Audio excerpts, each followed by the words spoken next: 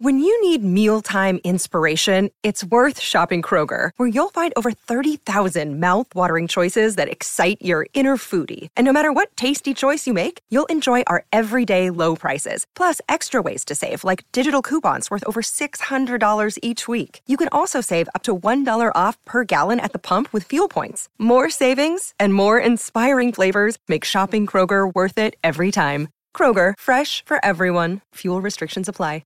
Welcome back to Higher Ground with me, Chris Warren. Cowboy Dan's over there on the other side of the desk in the studio, the Higher Ground studio.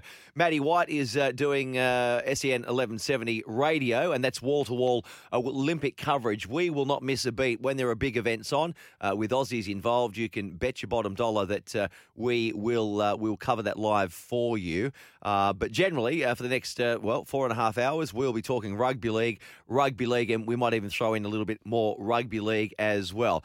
Well, Canterbury Bulldogs, it's been a pretty lean season for them. It's been a difficult season for Trent Barrett's first year in charge. Before the season, in pre-season, hopes were pretty high. I got to say, I thought they'd be doing a lot better than where they are on the table. But one thing you can say about Canterbury is pretty much every match they play in, and this is a really good sign, I think, that every match they play in, they're generally always in the contest.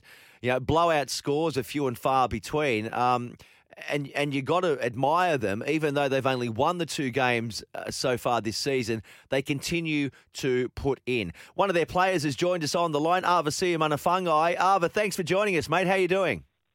Hi, mate. Good, thanks. That was pretty good pronunciation, too. Mate, do you know, Ava, that is the first thing I was going to ask you, right? Because I know when you rocketed onto the scene at West Tigers, and I've been calling the game for quite a while, and so too is my dad, obviously. He's pronounced it differently, and a lot of different commentators have pronounced it differently. Siamanafungai. How exactly is it pronounced the best way, the accurate way? Siamanafungai. Siamanafungai. Yeah. Ava Siamanafungai. Perfect. All right. Well, I've been getting it right then for a while. Mate, how you doing? You're handling lockdown okay? How's things at the Doggies? Yeah, mate. It's good here. We were staying at the Mercure in the Gold Coast.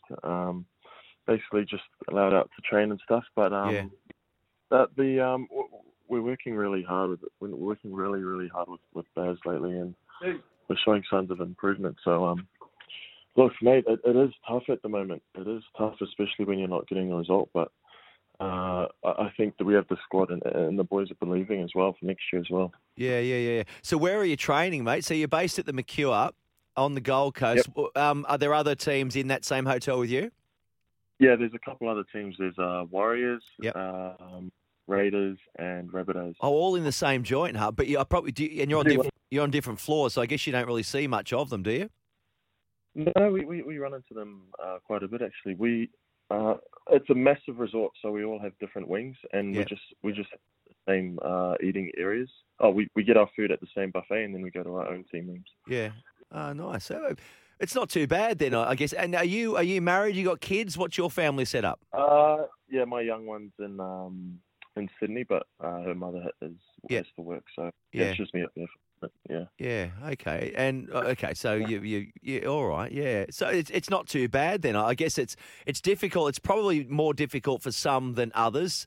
Some that may have been forced to leave, and like you, if your young fella's not there, that would be difficult. But I guess the single boys in the group, for them, it's a rugby league, not a holiday camp, but a rugby league camp, and enjoying themselves, I imagine. At the moment, I think it's good to have a lot of the boys. We're having a lot of honesty meetings around the place, and it's some of those things that you do get through going through camps that I found when I was coming through. So a lot of boys as players and as men, I feel, are starting to grow up, especially a lot of the younger boys. There's some 19-year-olds and 20-year-olds. So we just took a chance to have a few honesty sessions with each other. So it's been good, really. Well, there's some of the things I'm talking about when I say enjoying it.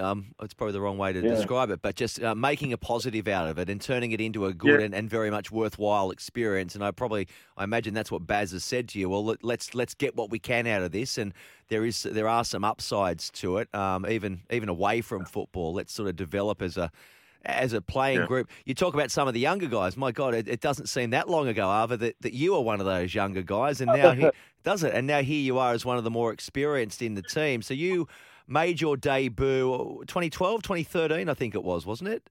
Yeah, 20, At West Tigers, yeah? 2013. Yeah, 2013. Gosh, yeah. Now I'm 30, mate. I So. know. Hey, That- what about you? well- You'll be joining me soon. So you were a Parramatta junior, weren't you? Because you played with Hills District for a bit. I used to play for that junior club myself, actually. Was it a case that Parramatta didn't want you, or you couldn't get into the Parramatta first grade or a contract there? What took you to West Tigers way back when? Yeah, pretty much. I just finished 20s. Wasn't playing.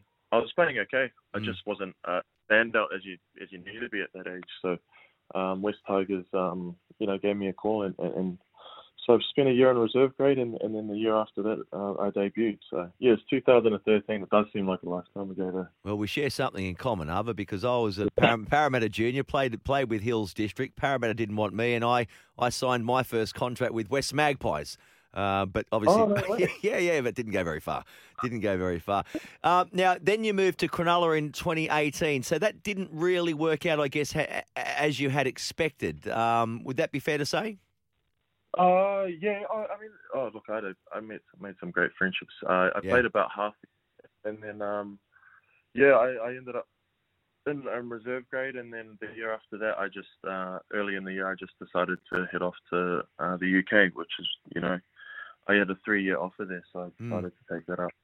Yeah. Had you been to the UK before?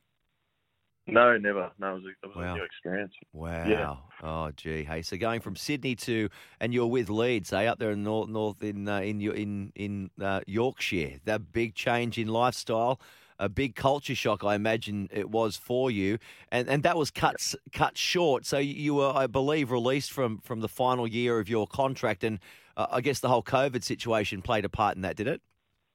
Yeah, pretty much. Just with my young one here in Australia, I couldn't come back and forth as much as I was.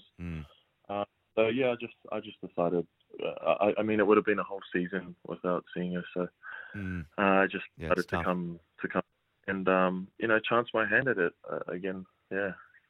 You're under David Furner, I think, for a bit, were you? Is that what got you there in the first place to Leeds? Yeah, I think it was.